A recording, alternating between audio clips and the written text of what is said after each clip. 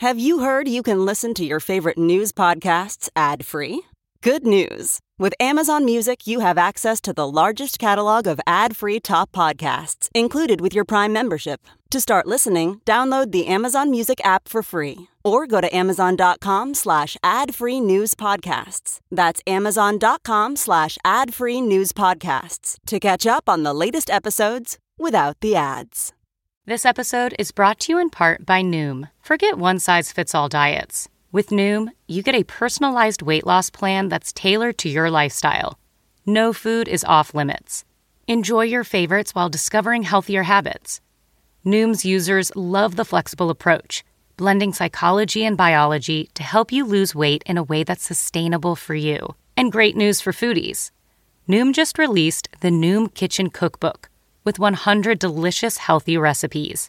Stay focused on what's important to you with Noom's psychology and biology-based approach. Sign up for your trial today at Noom.com. That's Noom.com.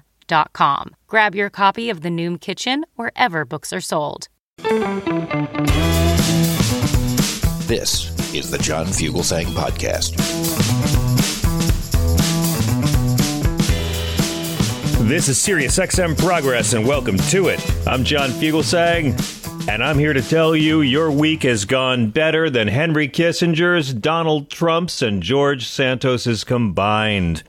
Thanks for getting through the week with us. Thank you to Dino Badala and his exquisite team for a wonderful live lead-in. I'm John Fugelsang, by the way. Hi, nice to be back. Glad you're here. Everyone, take a seat. Glad to be joined by the great Chris Household, producing our show from South Carolina. The great Thea Harper produces our show from Brooklyn, and we will be here with you for the next 3 hours with some terrific guests. There's a lot to cover. Bono and Jimmy Carter and Amnesty International and Oprah and Pope Francis have all called on the UN to intervene in the senseless slaughter of Ron DeSantis' political career by Gavin Newsom on Fox News last night. Whoa, did you watch any of it? Did you get to see any of it? I wouldn't say that Gavin Newsom debated Ron DeSantis. I would say Gavin Newsom toyed with him, pummeled him, made him submit, then mounted him like in the prison yard, then ate him, and then sent photos of him being eaten to his grandchildren. It was the kind of humiliation that Lindsey Graham pays male escorts to make him really feel, you know? So we'll talk about that. If you missed it, we have the highlights, and it's really worth listening to. It's even better if you can see it as well, because Ron DeSantis was not having a comfortable evening in his human costume last night. Also, the Fifth Circuit Court of Appeals ruled that Texas must remove dangerous floating barriers from the Rio Grande. Because that's what they've done, folks. They've put barbed wire, razor wire, in the Rio Grande River to lacerate and murder migrants who try to cross into this country for a better life. Why? Because that's what good Christians do. Jesus commanded you to welcome the stranger, but you know, the Bible is one long game of telephone tag. It existed in the oral tradition, finally written down, translated from Hebrew to Aramaic, Latin, Greek, finally English. So these things evolve a bit. Jesus said, welcome the stranger. Governor Greg Abbott heard, put razor wire in the Rio Grande. Also, Elon Musk has scared away more sponsors than Andy Dick at Betty Ford. As you well know, the ceasefire between Israel and Hamas ended as soon as our show ended last night, with IDF military strikes beginning after Hamas reportedly reneged on key aspects of the negotiations. We also just found out today Donald Trump is not immune from prosecution for his attempt to subvert the 2020 election. This is a big story. I've been saying for a long time there are going to be 7 trials against Donald Trump next year, the 4 big criminal trials, 2 state, 2 federal, and then the E. Jean Carroll trial, the pyramid scheme trial, the Alvin Bragg trial, the civil trials. Now, well, there might be a lot more lawsuits because any American who may have been harmed by what he did can now sue him. Judge Tanya Tutkin ruled that his term as president does not serve as a shield against charges that he sought to defraud and disenfranchise millions of Americans. If Donald Trump tried to throw out your vote on January 6th, start your lawsuits. The judge said in a 48-page opinion, defendant's 4-year service as commander-in-chief did not bestow on him the divine right of kings to evade the criminal accountability that governs his fellow citizens. Also, a 70-year-old Ugandan woman has now given birth to twins after a fertility treatment. Yes, making her one of the world's oldest new mothers. Congratulations, Safina Namakwaya, who gave birth to a boy and a girl on Wednesday via cesarean section in the capital Kampala of Uganda. 70 with twins. I'm going to keep on telling you, your week is better than you thought. And tonight, John Nichols is going to be here from The Nation to help wrap up the week and wrap up Henry Kissinger. Plus, our open phones all night long at 866-997-GRIT. And journalist Ben Stockton with a fascinating story on the deeply crooked pro-fossil fuel angles of the COP28 climate summit. And I want to remind you, Jimmy Carter has already outlived Ronald Reagan, and George Bush and Richard Nixon. He's outlived Gerald Ford, Leonid Brezhnev, Henry Kissinger, Ayatollah Khomeini. Jimmy Carter outlived Saddam Hussein, Donald Rumsfeld, Roger Ailes, Dick Cheney's first heart, and Donald Trump's soul. Let's do a show. George Santos has been expelled from Congress, the first House member in history to be ousted without having been convicted of a crime or having supported the Confederacy. But he supported Trump, so you're kind of Confederate adjacent. Now, the Senate has expelled 15 members in its history. 14 of those were related to support for the Confederacy, but very few in the history of your House of Representatives. In 1861, John Clark, a Democrat from Missouri, was the first member of the House to ever be expelled. He was a brigadier general in the Missouri State Guard, but he led his unit against Union fighters in the Battle of Carthage, and he went on to serve in both the Confederate States House and Senate. So John Clark kicked out. Henry Burnett was a Kentucky Democrat. He served 4 terms in the House, and he was expelled for treason. He was a colonel in the Confederate Army during the Civil War. John Reed, and it was expelled from the House after he had resigned from Congress 4 months earlier. He was another Missouri Democrat, and he was voted out of the House in December 1861 for disloyalty to the Union. But again, he'd only served in office for 4 months. Then he resigned, joined the Confederacy, and they kicked him out anyway for good measure. Very nice. Fast forward 140 years to Michael Myers. Remember him? That Michael Myers? October 1980. Michael Ozzie Myers, Democrat, again, of Pennsylvania, was the first member in either chamber of Congress to be expelled since the Civil War. This is part of Abscam. He was convicted of accepting a $50,000 bribe from federal agents posing as representatives of Arab sheiks.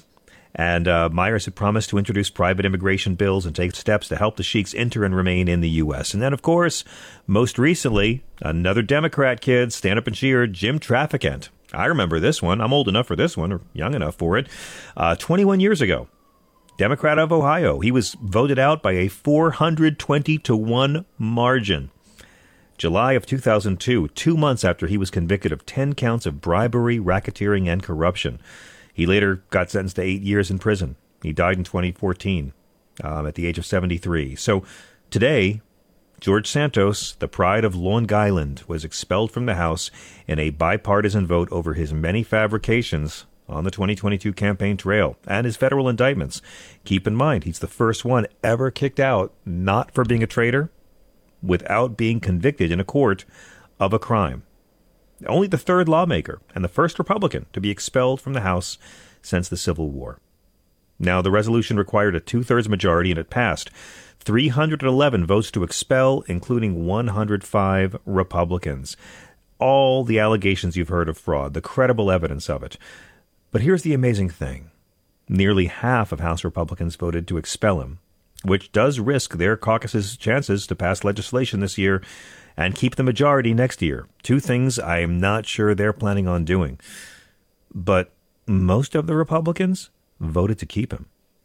Oh yeah, he's pled not guilty to 23 federal fraud charges, but he hasn't been tried yet. There was a previous attempt to expel him by members of his own party. That failed because the senior Democrats voted no. But after the report from the House Ethics Committee, a lot more Democrats and a lot more Republicans said yes. Now, Mike Johnson, the current speaker, tried to talk him into resigning. Santos wouldn't do it. But Mike Johnson, interestingly enough, voted not to expel. And he didn't try to whip his party into line. They kind of just let him go. What do you think about it?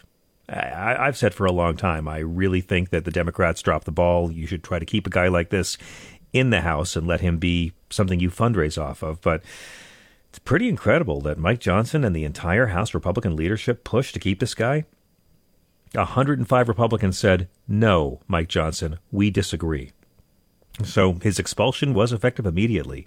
He was required to leave the House floor, pack up and exit. They have already changed the locks on his office door.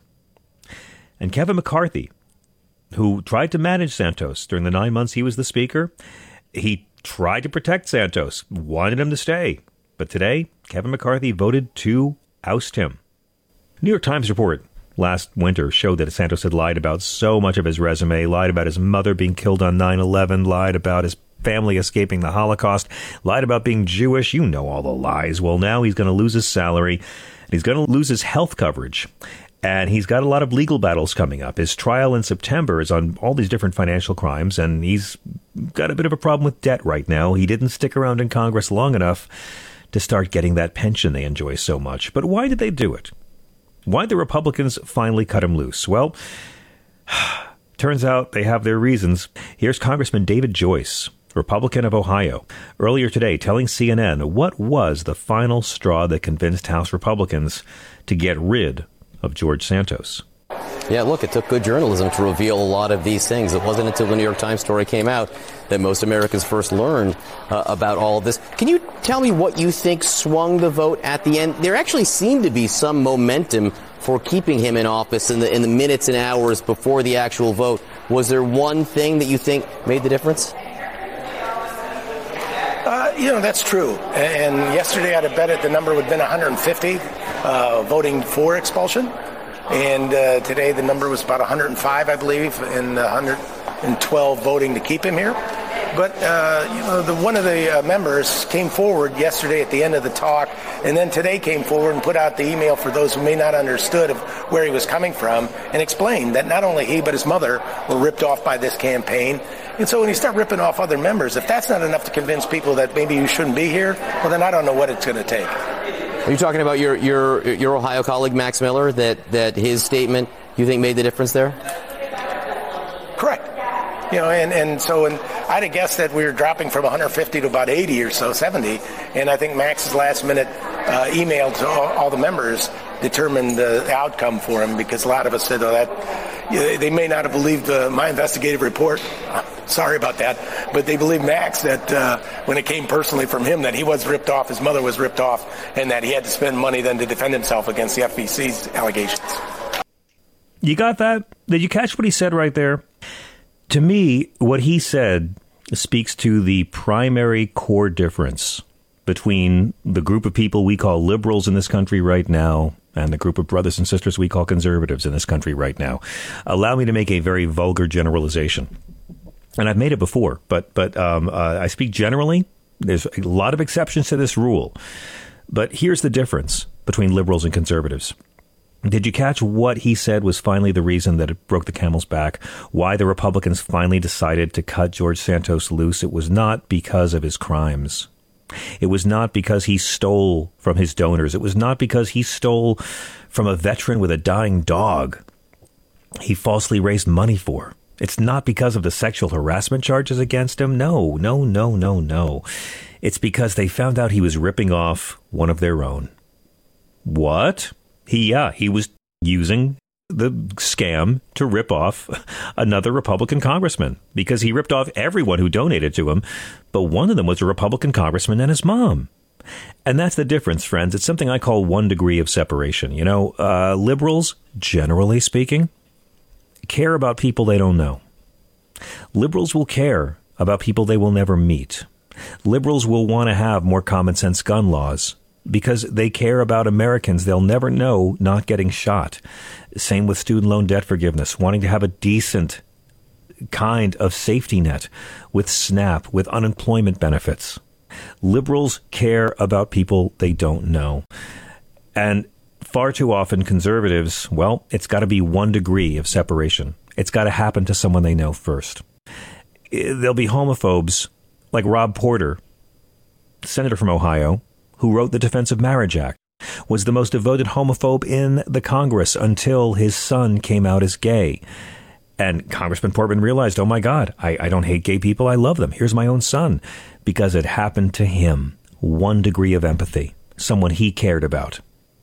Suddenly then, he dropped the homophobia and he stopped supporting the Defense of Marriage Act, which he had written. That's what we just heard. They were really not too put off by the fact that this man was defrauding American citizens and Republican donors. But he went after one of our own? Well, that's a bridge too far. 1 degree of empathy. Among the New York delegation, 22 members voted to expel him. 3 New York Republicans voted no. And those would be the House Republican Conference Chair, Claudia Tenney, George Santos himself, and, of course, Elise Stefanik. So now Republicans can only afford to lose 3 Republican votes and pass legislation that Democrats oppose. That's it. They're trapped. Life's going to get harder now. They lost it. Now they've only got a 3-seat advantage. Or, here's a crazy idea, Republicans, if you feel bad about that. One thing you could do, and it's going to kind of sound a bit out there, but please just hear me out on this. You could work with Democrats, like to keep our government open. You could work with Democrats to improve the lives of non-millionaires. I know, it's crazy. That'll get you primaried. New York Governor Kathy Hochul is now required by state law to proclaim a special election within 10 days of Santos' seat becoming vacant, with the election being held between 70 and 80 days later. And at least 16 candidates have already filed to run for Santos' seat. And by the way, I just want to give a shout out to a local newspaper on Long Island. As someone who grew up on the North Shore of Long Island, reading local news, thank you to the North Shore Leader, which is a very small Long Island paper that was the only paper way before the Times that broke the story of this guy's fraud before the election. The North Shore Leader is the unsung hero in today's historic expulsion from Congress, and they prove why local print media is important and has to be supported and not ignored. Thank you. We want to know what you guys think. We are at 866-997-4748, 866-997-GRIT. And also, we said goodbye to Sandra Day O'Connor, the trailblazing daughter of a rancher from Arizona who became the first woman to serve on the Supreme Court. At one point, she was the most powerful woman in America. She was often the swing vote in 5-4 decisions, and I think she was one of the last real conservatives on the Supreme Court. That is, someone who was wrong about something, but not batshit crazy. A real conservative. She put George W. Bush in the White House with the 5-4 Bush v. Gore decision, but she also protected legalized abortion. She protected race-based affirmative action in college admissions. She protected McCain-Feingold campaign finance reform.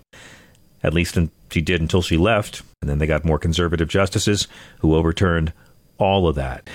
But Sandra Day O'Connor also helped overturn state bans on gay sex.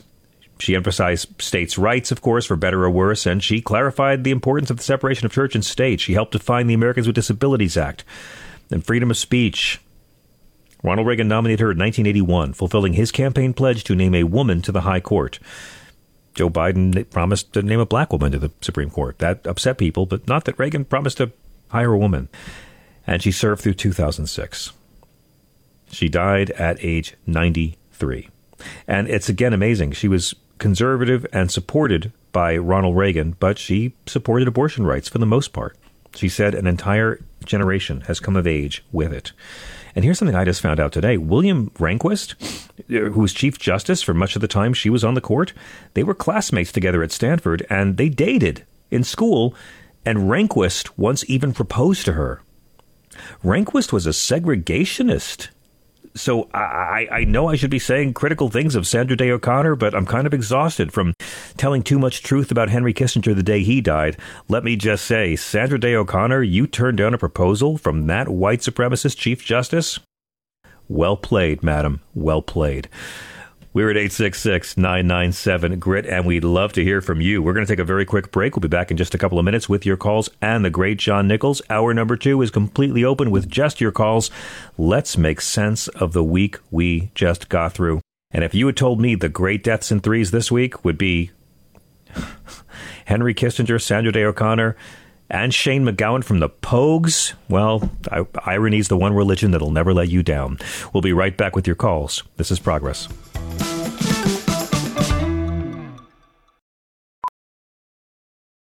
VR training platforms, like the one developed by Fundamental VR and Orbis International, are helping surgeons train over and over before operating on real patients. As you practice each skill, the muscle memory starts to develop. Learn more at meta.com/metaverseimpact. As you write your life story, you're far from finished. Are you looking to close the book on your job? Maybe turn a page in your career? Be continued at the Georgetown University School of Continuing Studies. Our professional master's degrees and certificates are designed to meet you where you are and take you where you want to go.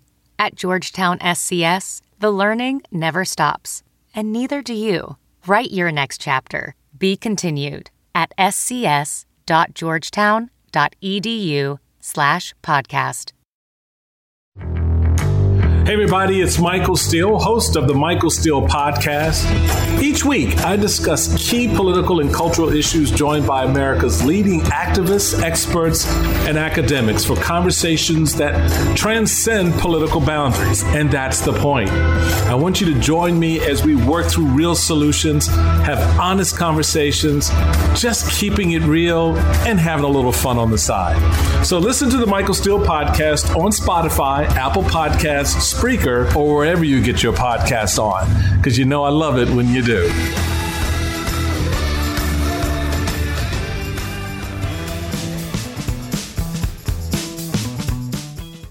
We are back. I'm John Fugelsang. Thank you so much for joining us this evening, wrapping up this week. I'm so glad you're all still here, and that I'm still here too. This was a bit of a crazy one, and I could not be happier than to wrap it up with one of my favorite journalists, someone who, honestly, there's very few people I'll say this about. I try to read everything this guy puts out. John Nichols is the national affairs correspondent for The Nation. He's a contributing writer for The Progressive and In These Times, and the associate editor of Madison, Wisconsin's Capital Times. He's written many terrific books, the most recent of which is Coronavirus, Criminals, and Pandemic Profiteers. I trust this guy on pretty much everything. John Nichols, welcome back to SiriusXM. Happy first day of December. Happy last day of George Santos. Well, let us assume it's the last day of George Santos. You never know with this guy. He's well, true. I can't wait to not watch his show on OAN next year, but I think it's the last day of George Santos as a public servant. Shall we say that? I cannot imagine the situation in which he would get elected to something else. But I will say that, I was toggling between a lot of news yesterday, a lot of things going on. And Santos's defense of himself on the floor was quite remarkable. That was in what way? Well, he had come prepared to attack the people that attacked him. Yeah. And so somebody would, say something detailed about what he had done wrong, the ethical issues, stuff like that. And he would say, well, that's pretty rich coming from a woman beater. Yeah, he said it. And so it was sort of a remarkable performance, for lack of a better way of looking at it. And he, I know that this will seem odd, but in that performance, right, in his defense of himself, you saw a little bit of why and how he got as far as he did. How so? The sheer chutzpah and force of will he has? Yeah. I mean, quite honestly, he was he stood his ground there, and it was clearly going to go bad for him, right? The Democrats weren't going to vote for him, or 99% of Democrats weren't going to vote for him. The Republicans, clearly there was a substantial portion that were ready to get rid of him. Mm-hmm. And yet he marshaled a little bit of energy for it. His defense was, it wasn't a defense, really. It was just sort of an effort to go out standing, I guess. And then it's quite remarkable. I'm learning a lot about Congress, right? I covered Congress over the years, and I'm learning a lot. For instance, if you get expelled, they change the lock on your door that afternoon. Did you see that video? Immediately they changed the lock on that door. I hope he didn't leave anything valuable behind. Yeah, probably just some sweaters, I suppose. But some sweaters and his reputation. That's about it.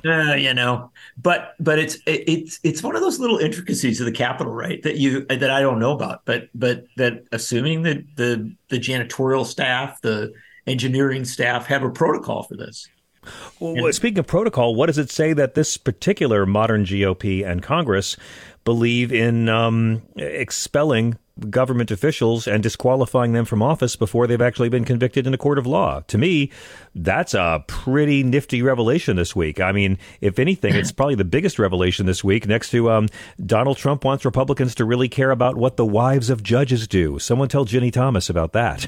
Yeah. It seems like it's precedent. Yeah, there's a lot of lack of reflection there on the Constitution, particularly the 14th Amendment, Section 3. And I think that what you got into here was one of those situations where, as Jamie Raskin has pointed out, it's a complex thing when you are removing people who are under indictment, not convicted, right? That then puts a lot of power into the ethics committee to actually come up with a profound argument that bad stuff is occurred and that it's so bad you've got to get rid of this person. I think they did a pretty good job of it, a striking job of it. But I do think that you've got all that element, and then the real element here is politics, right? There was a sense on the part of, I think, a substantial portion of the Republican caucus that Santos was both a problematic figure, because of his actions, but also very problematic politically. And their caucus has had, I mean, just look at this year. It's almost jaw-dropping when you think about it. Can you imagine? We're not done with the year yet, and this is a year that started with Kevin McCarthy having to fight his way into the speakership, right? And that seems like incredible ancient history. And now we've gone through this whole year of, basically scandal upon scandal, controversy upon controversy, internal wrangling on top of internal wrangling, nothing getting done, to the point where there was that, and I'm sure you've seen it, many of your very smart listeners, the epic speech by Chip Roy, the congressman from Texas, who got up on the floor and said, what have we accomplished? And that's a key member of the caucus saying that they have. But if I may, John, But he said we've done nothing in context of arguing for a government shutdown. I think we need to provide that caveat. He was arguing why we should shut down the government because we haven't done enough this year for our constituents. So let's destroy it. It was I'm not here to tell you that Chip Roy's arguments were incredibly grounded in No, it's my favorite out of context soundbite of the year. It is. But I think it would also one thing about Chip Roy is that he's a veteran Capitol Hill guy, right? He was a aide to Ted Cruz, and he's been around there for a long, long time. And I do think that from his very right-wing perspective, he was looking at all this and saying, we have power, but we're not doing anything with it.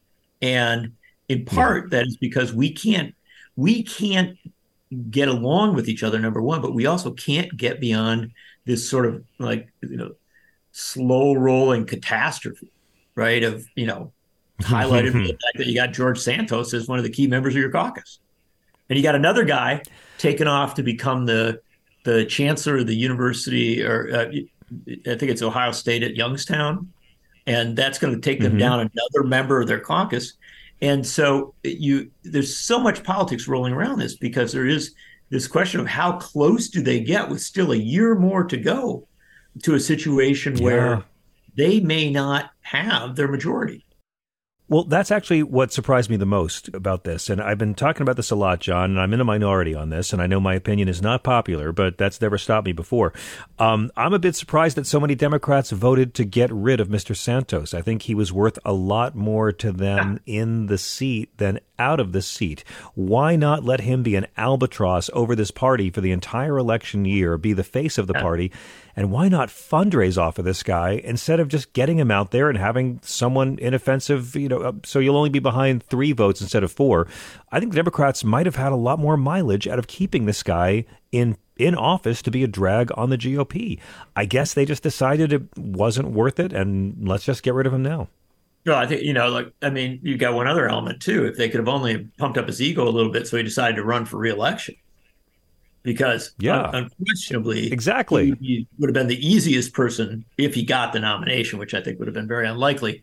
But if he were, he'd be the easiest Republican to beat in that district. So there's a whole bunch of reasons why you might want to keep him around. But look, Congress is an odd body. There are people who actually, not all of them by any means, but there are actually people who kind of sit down and, some point in the evening, I guess, and think, it's kind of amazing to be in this place that was created, 1787 and its aftermath, and has all this history in that. And I suspect that there are a number of members who actually thought, both Republicans and Democrats, that it was kind of the right thing to do. That you've got. Yeah, I think so too. Yeah, I think so too.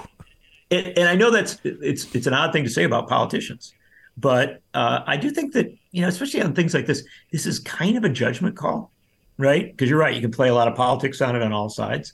But I suspect that, in listening to some of the speeches, and I actually did yesterday, there were some pretty sincere speeches about, what Congress ought to be.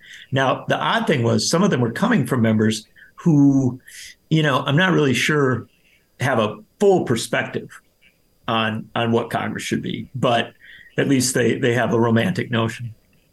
Nice. John, I want to shift to another kind of public statesman that departed the scene, and that would be Henry Kissinger.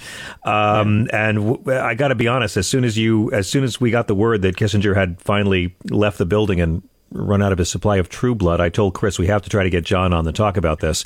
Before I do, let me play you the clip we played the night he died by Senator Bernie Sanders from the famous debate with Secretary Hillary Clinton in 2016. We played this that night because I think the impact of this soundbite now, 7 years later, is why we haven't seen too many Democrats posting chummy selfies with the late Dr. Kissinger. Here is Bernie Sanders in 2016. The Secretary and I have a very profound difference. In the last debate, and I believe in her book, very good book, by the way, in her book and in this last debate, she talked about getting the approval or the support or the mentoring of Henry Kissinger. Now, I find it rather amazing because I happen to believe that Henry Kissinger was one of the most destructive secretaries of state in the modern history of this country. I am proud to say that Henry Kissinger is not my friend. I will not take advice from Henry Kissinger. And in fact, Kissinger's actions in Cambodia, when the United States bombed that country, overthrew Prince Sihanouk, created the instability for Pol Pot and the Khmer Rouge to come in, who then butchered some 3 million innocent people, one of the worst genocides in the history of the world. So count me in as somebody who will not be listening to Henry Kissinger. Now, between our friend Bernie Sanders and friend of the show, Anthony Bourdain, there were a couple of really good obituaries written of Kissinger before he died. But, John, I've been dying to get you on to talk about it. And by the way, John references this in his new piece for The Nation. That time Bernie Sanders told America, I am proud to say that Henry Kissinger is not my friend. First off, he was only 100. Were you surprised? No, I've been following it pretty closely. It's the vaccine, John. I heard he had the vaccine and the booster. That's got to be what took him. I'm just saying. Oh, well, look, I've been following it pretty closely. I got my calendar, right? Checking off the days. And you'll recall that I knew Christopher Hitchens pretty well. That's right. And that's right. Hitchens wrote The Trial of Henry Kissinger, an amazing book back now more than 20 years, decades ago. And the interesting thing was, this is why the Sanders clip that you played is such a big deal, right? Because there was no question that in the cultural world, in the intelligentsia, but also I think in a lot of the kind of common parlance, people had decided Henry Kissinger was a very bad guy, right? Yeah. And so you had Hitchens's book, you had Bourdain's incredibly powerful statements about Kissinger and saying, look, if you've been to Cambodia, you kind of want to strangle a guy, right? That's right. And so you had this in the popular culture, but it didn't cross over into the politics, right? That you still had that sort of political politeness, if you will, where even though Kissinger had been primarily associated with Republicans along the way.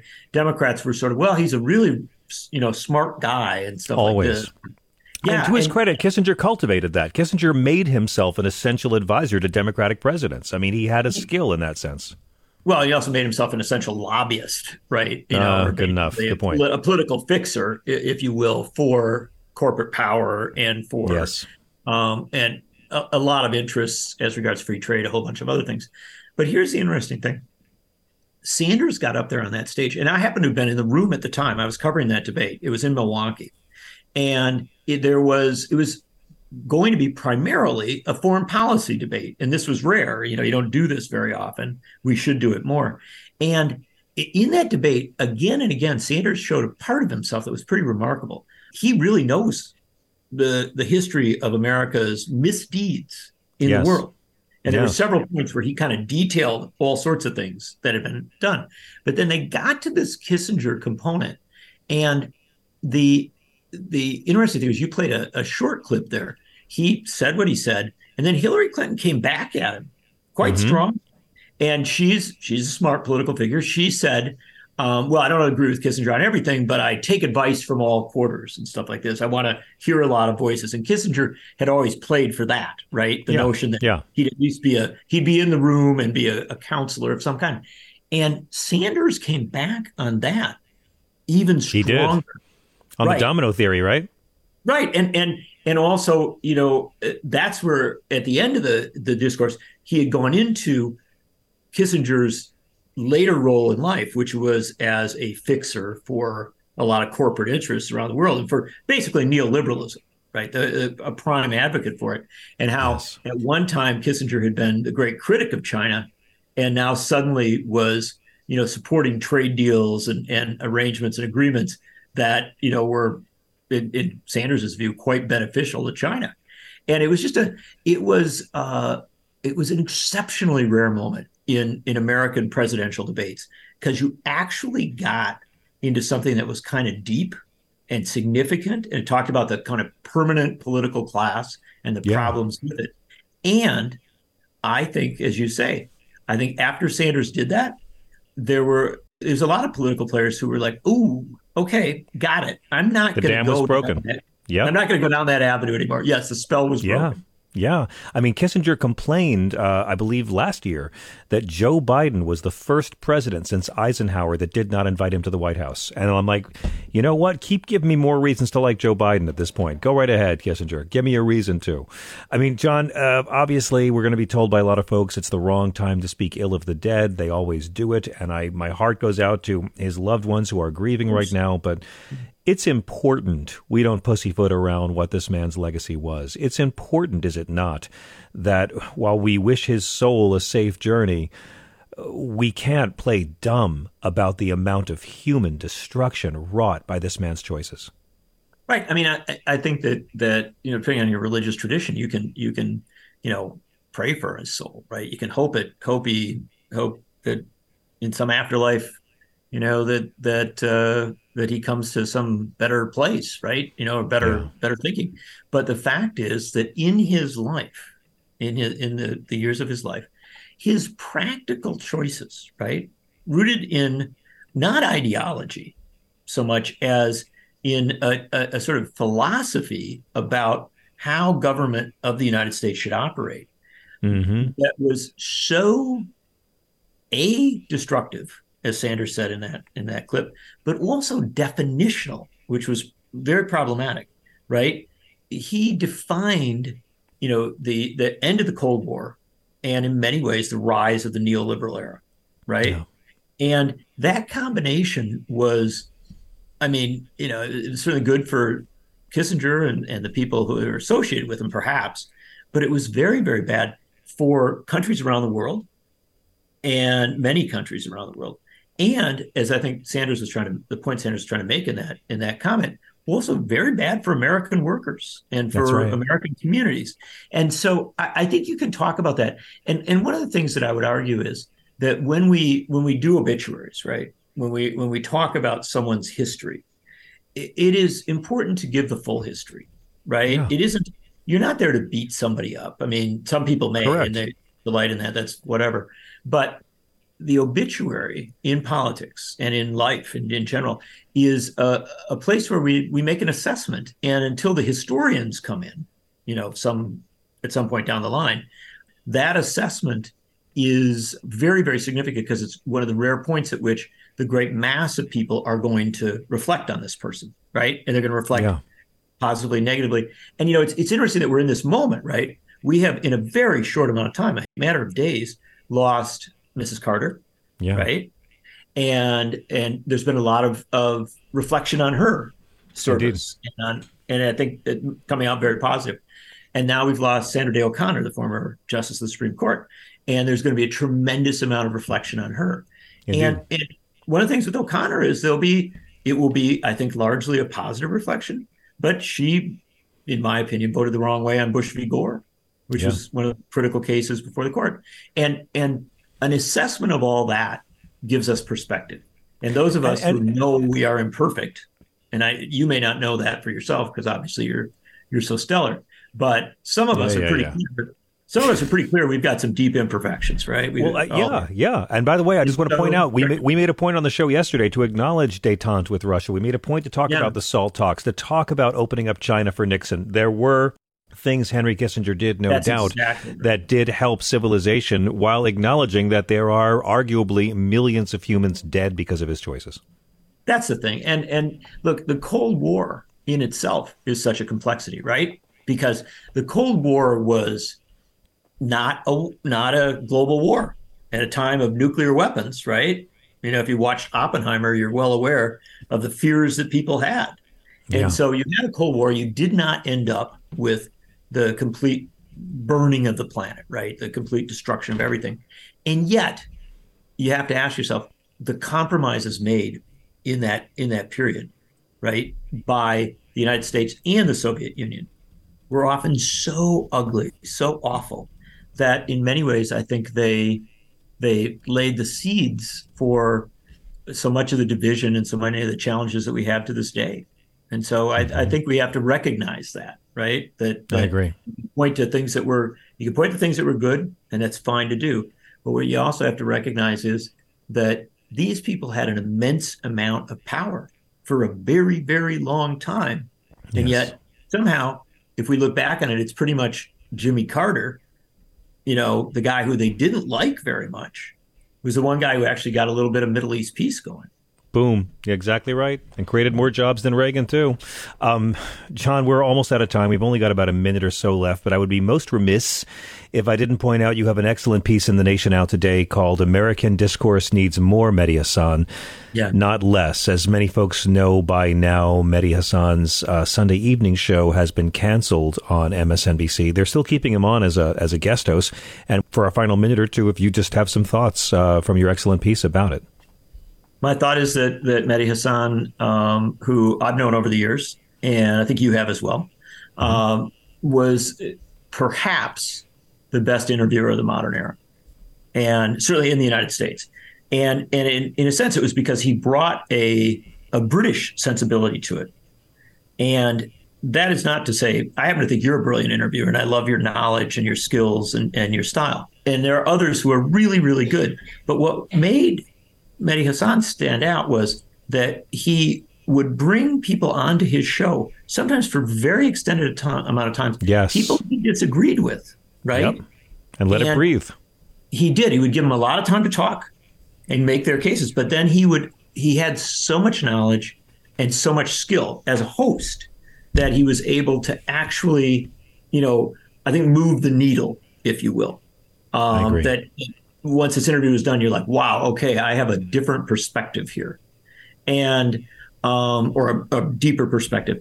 And so I think that the loss of him, a lot of people are talking about the loss of him in the context of Israel, Palestine, Gaza, which is significant because he was a critic of the approach of the United States to Gaza and to some of these issues. And that's very relevant and not to be dismissed.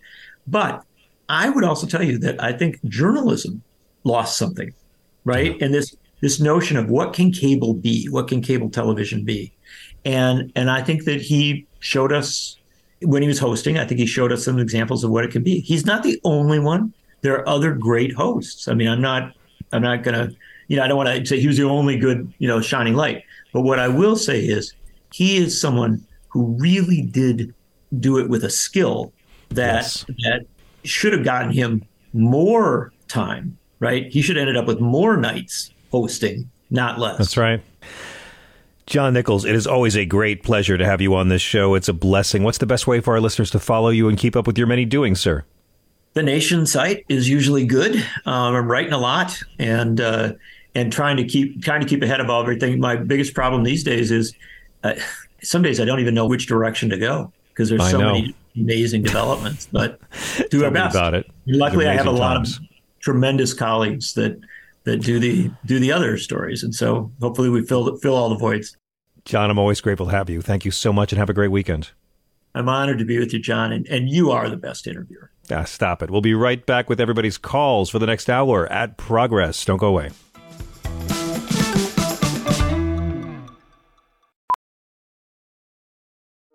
Welding instructor Alex DeClaire knows firsthand how VR training platforms like ForgeFX can help meet the demand for skilled workers. Anywhere you go look, there's going to be a shortage of welders.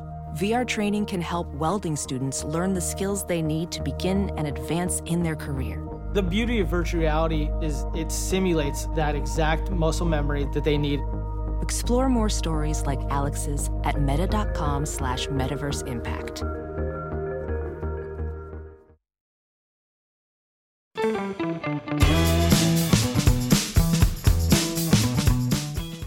This is Sirius XM Progress. I'm John Fugelsang. Welcome to it. Let's have some fun with this. Maybe you missed it last night, but somebody convinced Ron DeSantis it would be a real good idea to go on Sean Hannity and have a debate against California Governor Gavin Newsom. And thank God Ron DeSantis takes the bait, recklessly unaware how easy something like a closing statement could become a dagger in a bloodbath. Folks, I'd love to play you the entire thing, but the UN Human Rights Commission is still investigating this for a war crime. So I'm just going to play a few bits of it throughout the hour. Here's Gavin Newsom with his closing statement. And I want to answer that very directly. I'll tell you why I'm here. I'm here to tell the truth about the Biden-Harris record and also compare and contrast Ron DeSantis' record and the Republican Party's record as a point of contrast that's as different as daylight and darkness. You want to bring us back to a pre-1960s world, America in reverse. You want to roll back hard-earned national rights on voting rights, on civil rights, on LGBTQ rights, on women's rights, not just access to abortion, but also access to contraception. You want to weaponize grievance. You are focusing on false separateness. You in particular, Ron, are on a banning binge, a cultural purge, intimidating and humiliating people you disagree with. You and President Trump are really trying to light democracy on fire. So, Sean, there are profound differences tonight, and I look forward to engaging them. But there's one thing in closing that we have in common is neither of us will be the nominee for our party in 2024.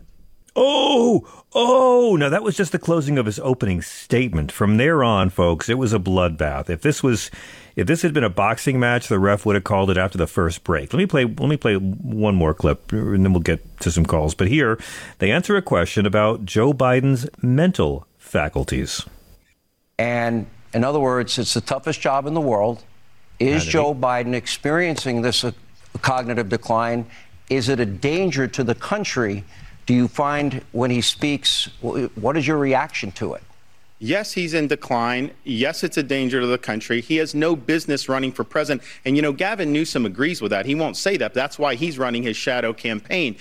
He should not be running. He is not up to the job. And it is dangerous for this country. Well, I will take Joe Biden at 100 versus Ron DeSantis any day of the week at any age. In fact, all of the folks on the campaign trail. You think he's up to the job? You think he's 100%? I've been spending 100%? Plenty of time with Joe Biden in private and public. Answer. You don't know. And by the way, results matter. Inflation now is down to 3.2%. Wages are up to 4.4%. The economy is booming, 5.2% GDP growth in the last quarter. Those are facts you don't hear on Fox News. 14 million jobs, 10 times more than the last 3. Let me move on. That was the light. And there's Hannity cutting him off. That's the reason why you should go on Fox News, because if you're there and it's live, you can deliver the truth, and they can't cut it. Beautiful thing. We'll play more of that over the next hour. In the meantime, let's go to the calls, shall we? 866-997-4748. Stephen in Virginia on line 8. Thank you so much for waiting. Welcome, and happy last day of Santos to you.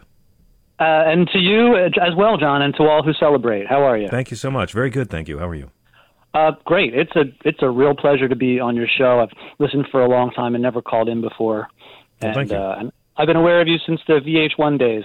Nice to talk thanks to you. so much. Very grateful to have you here. Thank you. My pleasure. First of all, as far as George Santos is concerned, I was looking up a few facts about him so that I could dunk on him better, and I couldn't believe it had only been a year. I would have sworn it had been 3 years, that he was elected in 2020.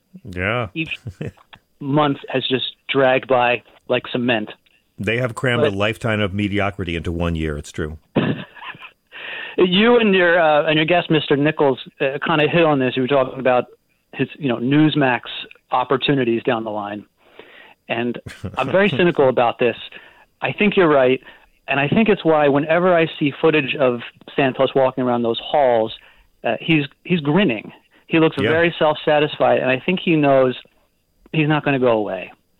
And if it's not Newsmax or OAN, it'll be The Masked Singer or some sort of a dancing show. There are opportunists swimming around him right now, and screenwriters. Yeah, but he's going to have a tough time. I'm sorry. He's going to have a much tougher time than your average Me Too disgraced figure to come back. Because you got to remember, George Santos, first off, he's a gay immigrant for Trump. So already it's a very narrow slice of mass appeal he's got going for him. But when you've told corrosive lies about the Holocaust and 9/11 and the Pulse shooting in Orlando, I mean, I don't really know who the fan base could be at this point. Well, but that's overload. I mean, you're right about those things, and yet it's buckshot. You can't even focus on one thing before another one. I know. But the elevator pitch is what you just described as the gay immigrant for Trump, and that's probably what some screenwriter who wants to turn him into the next Wolf of Wall Street or Catch Me If You Can That's what I screenplay. love.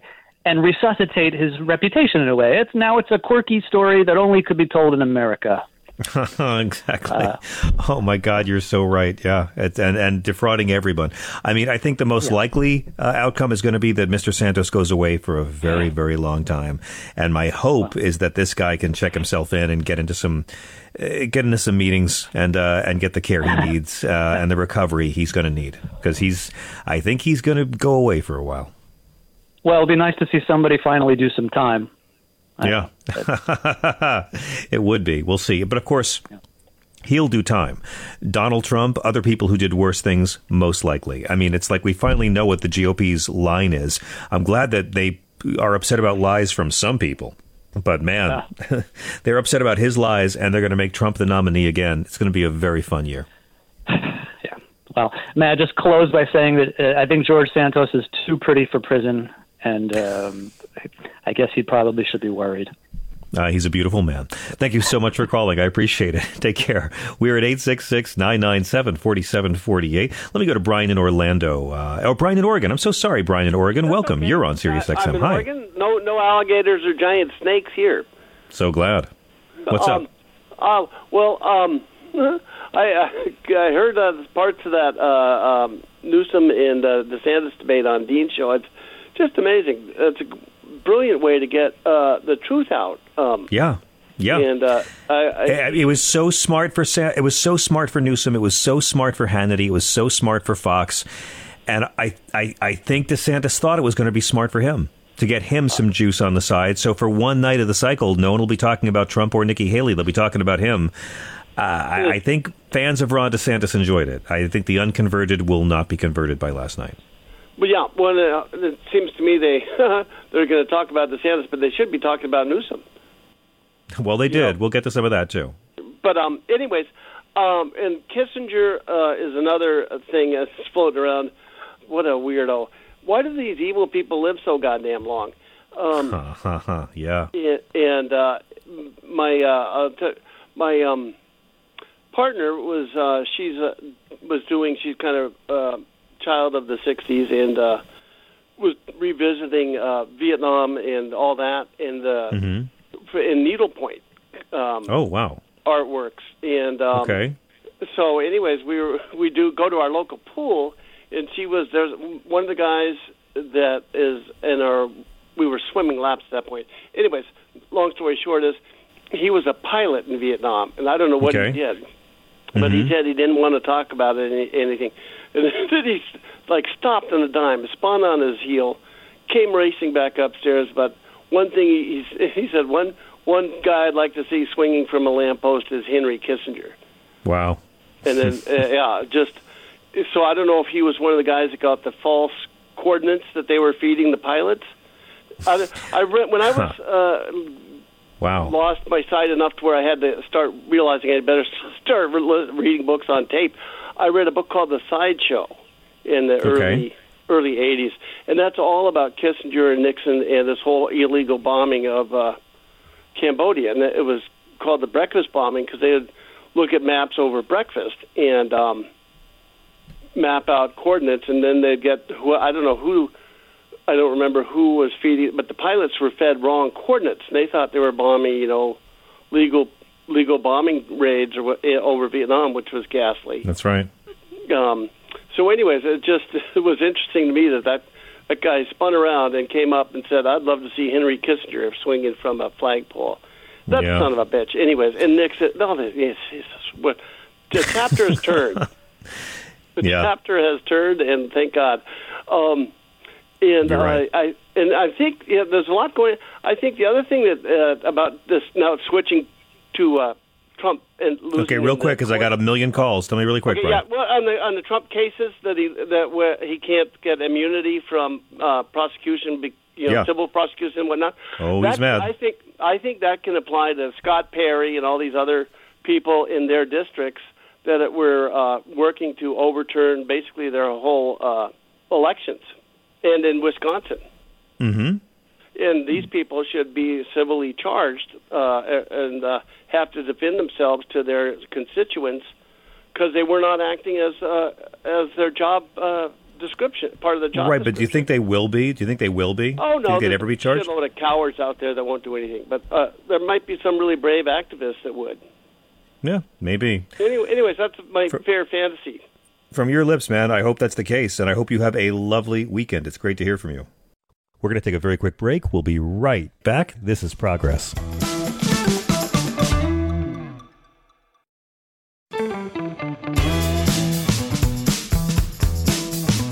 I'm John Fugelsang. This is Progress After Dark. We are at 866-997-4748, 866-997-GRIT. Now let me go to Bill from Orlando. Bill, thank you for your patience on hold. You're on Sirius XM Progress. Oh, hey, John. Hey, it's Beachside Bill. How's it going? Hey, Beachside Bill. How are you, sir? Good to have you. Sorry about that. Good to have you. Good Friday night. Good to I want to talk about the debate last night, and I'll talk about DeSantis because I'm glad that Gavin Newsom called him out on the economics about using Joe Biden's money. He props up the state that's Florida's debt-free and all this shit. It's all bullshit.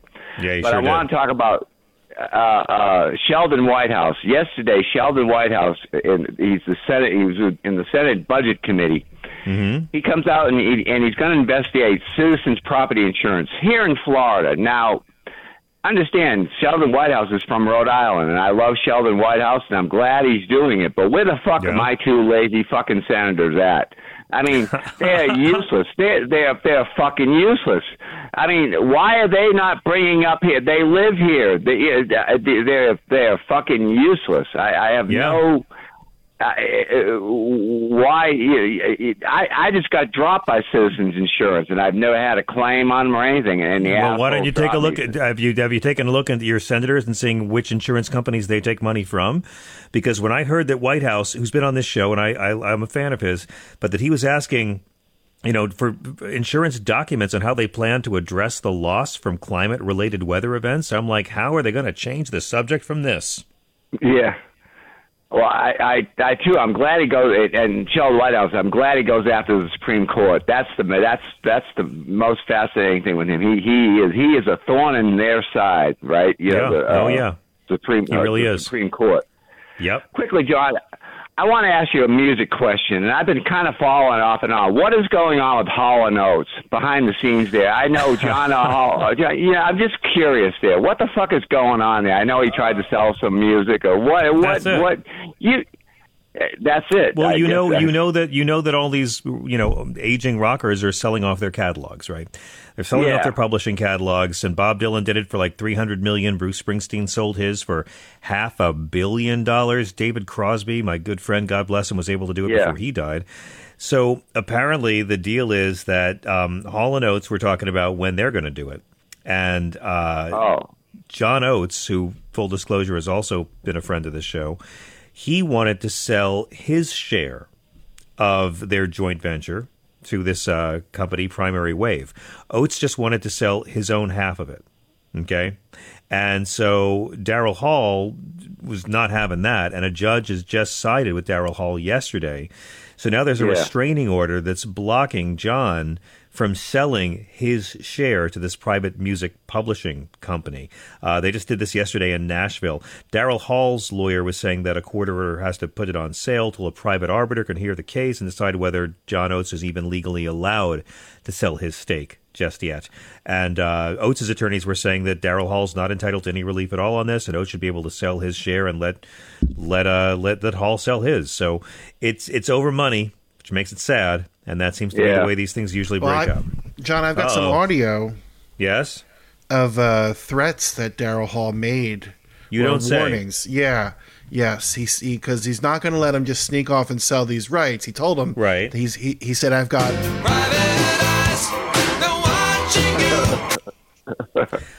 I think John Oates is just angry because Daryl Hall's been calling him Boy Gary for the last 30 years. Probably so, yeah, with Howard Stern. That's right, yeah.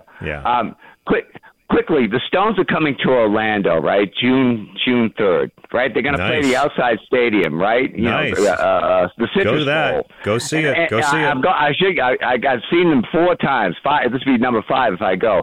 But the thing is, Bruce Springsteen and all that, they play inside the Amway. I go back to this where they're giving money to the DeVos family. All these Bruce Springsteen, Pink, Elton John, all this year played inside where they could have played outside. Bruce Springsteen could have played the same stadium as the Stones. Wow.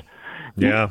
Well, I'm just saying. I'm just putting. I mean, I'd rather see just about any act. Look, of the bands that are actually can play stadiums and pull it off, it's very few, and it's the Stones, and it's Springsteen, and it's U2, and maybe a handful of other artists.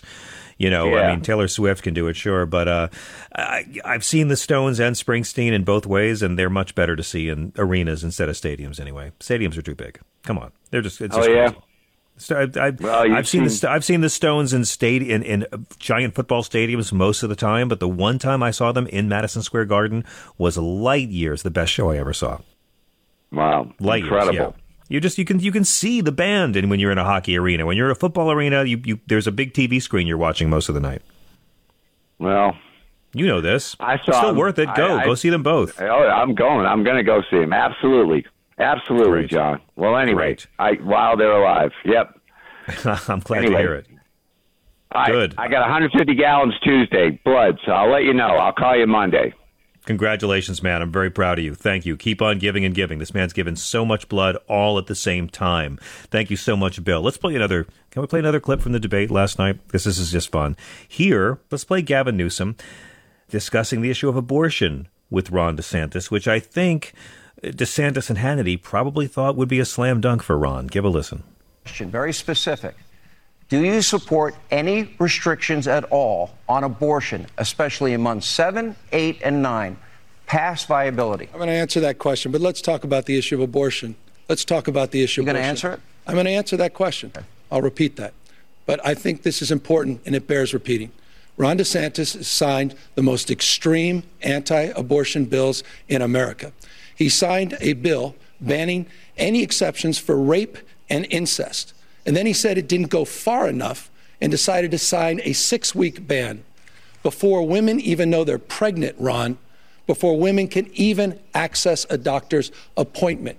So extreme is your ban that criminalizes women and criminalizes doctors that even Donald Trump said it was too extreme. On the issue of the extreme exception that you highlight as it relates to the issue of later term abortion, it's almost always because of a fetal anomaly, the life of the mother. And in those rare cases, I trust, in answer to your question, I trust the mother and her doctor to make that decision. So in other words, I want to be clear on this. If a woman and her doctor, for any reason... Not for any reason. No. I'm asking a question, very specific. Anyway, he tried to make it any reason at all, but really, it was quite an event. And again, you only get so much from listening to the audio. You have to watch Ron DeSantis' nonstop stream of awkward Stepford wife smiles. I mean, he's like a Chris, weird did tooth. you see he's it? like in the clips, I think he's like a tooth grinding problem. I think There's something going on. I mean, he facially, he goes through every emotional character from the Disney film Inside Out in about 5 seconds. He's angry and scared and sad and happy, and the whole time he just looks like his human suit doesn't fit him right. When he's smiling, he does this thing where he's like shifting his lower jaw back and forth. That's it. I bet you angry. it's like he's angry. He's been coached to smile when he's mad, or it's like a nervous tick that he can't get, it's just like something like a filler. It's so noticeable, and it's really lizard-like. Let me go back to the phones. Donald in Ohio on line 2. Thank you so much for your patience. Happy Friday. You're on Sirius XM. Yeah. Hey, John. Hey. Can you hear me okay? Yes, sir. What's up? I got a bone to pick with you, man. Uh-oh. Oh, no, it's good. It's good. I'm Okay. a truck driver, okay? I've been out Thank here. you. Thank you for your service. Thank you. Traveling across this great country. You're welcome. I go to bed at 9 o'clock. That was my normal. I usually try to get some rest, but you got me staying up to midnight. Oh no, I'm sorry, man. Yeah, and I've been listening. I've been listening to you since you've been on. Thank you. Stephanie Miller. I'm a self-head. I understand. Well, she's the gateway drug. That's the problem with her. I could have warned you about her right away. Yeah, I've followed her for about almost 18 years. Nice. And I'll tell you what. Then I got to get up in the morning and listen to her. I tell you what, man, you are a great interviewer. Thank you. I love the schemes guests you have on. I just wanted to tell you that, hey, I love you. Oh my God! Thank you. I appreciate you, man. I'm very honored. Thank you. That's a gift. That's very kind of you. Thank you. Yes, sir. I really do. Well, you are welcome here. I'm honored to have you. Thank you. Yes, and keep up the great work, will you? I really appreciate that. It keeps me going out here. Thank you. Where are you tonight? Where are you working tonight? I'm stationary right now. I'm on my way to New Jersey. So okay. But I'm sitting here. I hope you have a peaceful week. I hope you have a peaceful weekend, and I thank you for being a trucker and for keeping our country's economy going. I have learned so much respect for your field of work and for the whole industry. So I'm really, really honored by your kind words, man. Thank you. Yeah, I appreciate it, man. Keep up the good work, will you? Right on. Thank you very much. Have a great weekend. We're at 866-997-4748. 866-997-GRIT is our number. We'll take another break in a few minutes. Let me go to Lance in New Orleans, who's been on hold forever. Hi, Lance. Welcome. You're on Progress. Down goes DeSantis. Down goes DeSantis. Down goes DeSantis. Oh. Dude, I saw a video. His face changed like it was silly putty. Right? Like he's being, you have to. I'm not doing justice to it. The way he's. I mean, every time there's a shot of his face, you can just hear his brain going recalculating. And honestly, I think the Fox News cameraman hurt him as much as Newsom did. I mean, his face looked like it was rebooting like Stephanie Miller's phone system every day. I mean, but well, not that violent, but yeah. Okay, I got 3 quick things real quick. First of all, I'm calling to ask you this question about Joe Biden's climate initiatives and stuff like that. Okay, I just saw a report here on local news about these new electric cars coming out. Okay? Now, that's supposed to help us with climate change, like the middle class and all us. You're supposed to be able to afford these cars, right? Well, once they become affordable, yeah. Yeah, because every car they show started at $80,000. Yeah, man, that's it. That's the problem. The price has got to come down more. Yeah. But you know, but you know that price will be going down, right? Like these vehicles are becoming more popular. People who own electric vehicles are buying more of them. They're not people who buy electric cars don't go back to fossil fuels. And they just announced this week that more than half of the finalists for North America's best car, truck, and SUV are electric, not gasoline. Which is it's the North American Car, Truck, and Utility Vehicle of the Year awards. And it turns out this year, electric vehicles make up more than half of the finalists. So it's the early days of this industry still. And you're right, they're far too expensive. But I think as they become more popular, you will see the prices go down. And it just makes sense. Okay. And I'll make you laugh real quick. Okay. You know my stupid Speaker of the House. Yes. Mike Johnson. Yes. Remember last week he turned loose all the videos from January 6th? Wasn't that a game changer? Boy, didn't that change everything. Oh, it did help two people across the lake in North Shore. Father and son got arrested. Right on. Oh, brilliant. They voted for Trump. Okay, also I want to wish a happy birthday to the United States Auxiliary Air Force Survey Patrol. We're 81 years old today. We were formed December 1st, 1941, 7 days before Pearl Harbor. And that was our job, was to fly the coastline looking for U-boats and stuff like that. And, look for any aircraft trying to come in. And we formed 7 days before it happened. So amazing. Amazing. And we're all volunteers. We're all volunteers. We're actually a branch of the Air Force. So we could say, hey, we're the Air Force. I'm a captain. I'm a pilot for them. Right on. And stuff like that. And if you finally do get Stephanie to come down here, my thing is I want to take you for a flight over our coastline and show you where it's damaged at and where they're fighting to bring it back. Right on. We have a chance. It's all of me, dude. I'll pay for everything. Road trip. I mean, I'd be honored to. And listen, as soon as we get to announce more dates and we're coming near you, you let me know. You call back up and we'll set something up because I will totally take advantage of your hospitality. You got it, sir. Thank you very much. All right. Thank you very much. Good night. I'll be on the road all year next year. Good night.